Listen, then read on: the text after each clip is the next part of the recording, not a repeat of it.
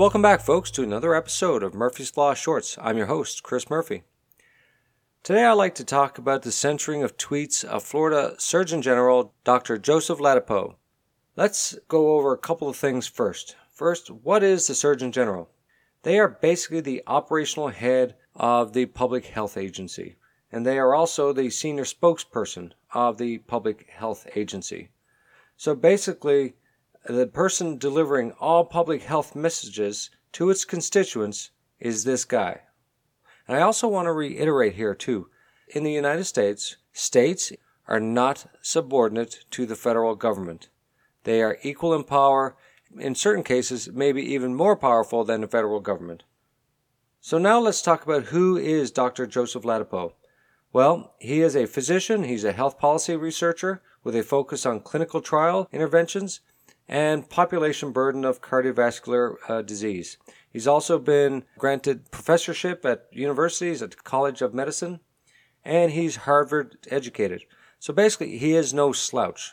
He's been appointed to his role by Ron DeSantis down in Florida, and he heads up the Public Health Agency.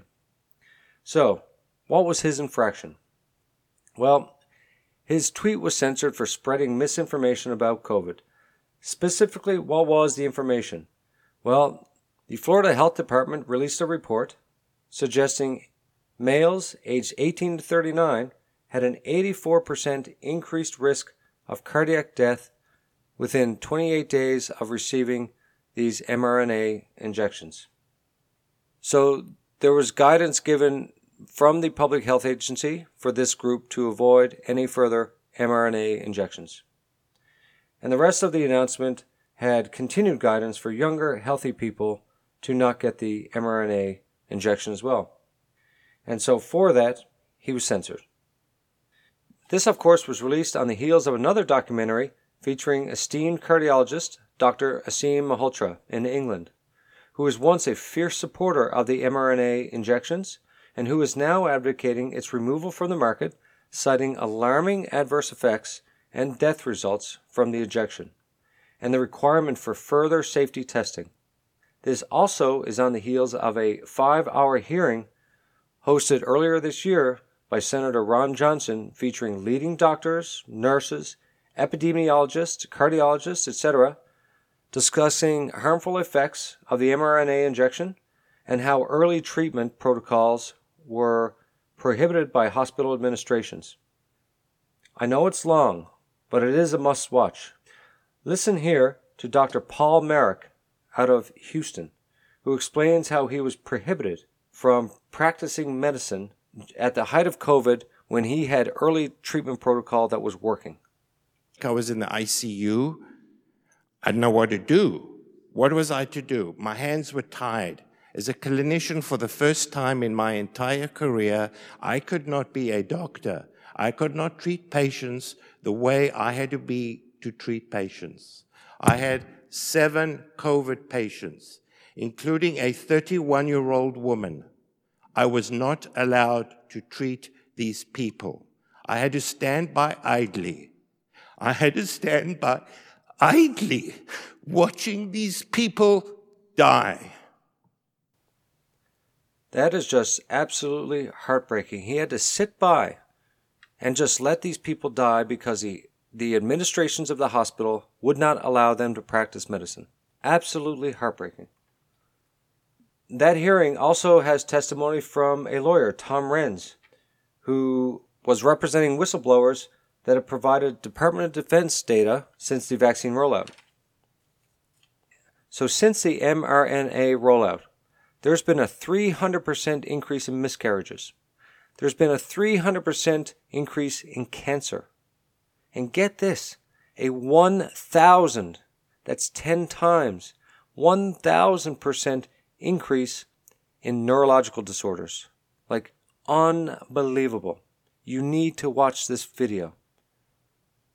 You know, coupled with these documentaries and these hearings is also anecdotal evidence in my own life.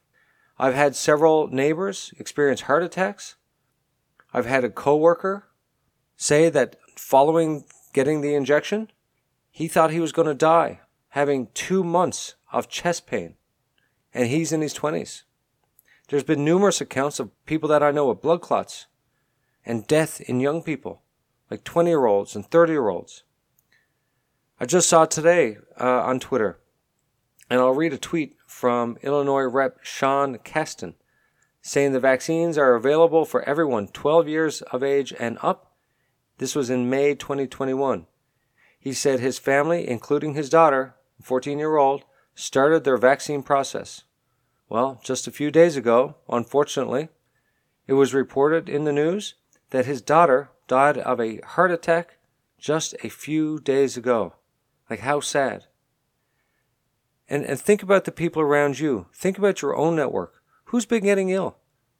Have you seen increased heart attacks? Have you seen increased cases of dementia? Have you seen people getting blood clots? Have you seen people in the hospital? We've obviously seen people get COVID and get infections even following the vaccine. So the vaccines aren't doing what they're supposed to be doing, which is stopping infection and stopping disease. Now, I'm not saying these experimental injections are responsible for all the death and despair that's happening around us and all these adverse effects, but there are reported effects from these injections.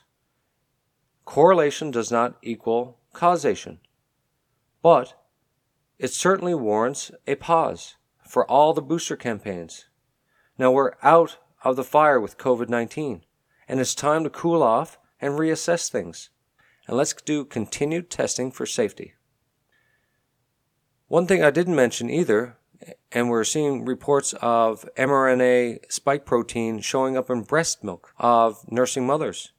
Well, guess who is not included in the safety trials of the mRNA injection technology? Pregnant women. Nor breastfeeding women were included in it. But we are all told it was safe and effective for these groups. Now, I've included the links to these reports and the videos and the Senate hearings by Ron Johnson, and I encourage you to watch them. I know they're long, but when has an education been received without putting in some study hours? So I really strongly encourage you to go watch these. Anyways, that's it for me.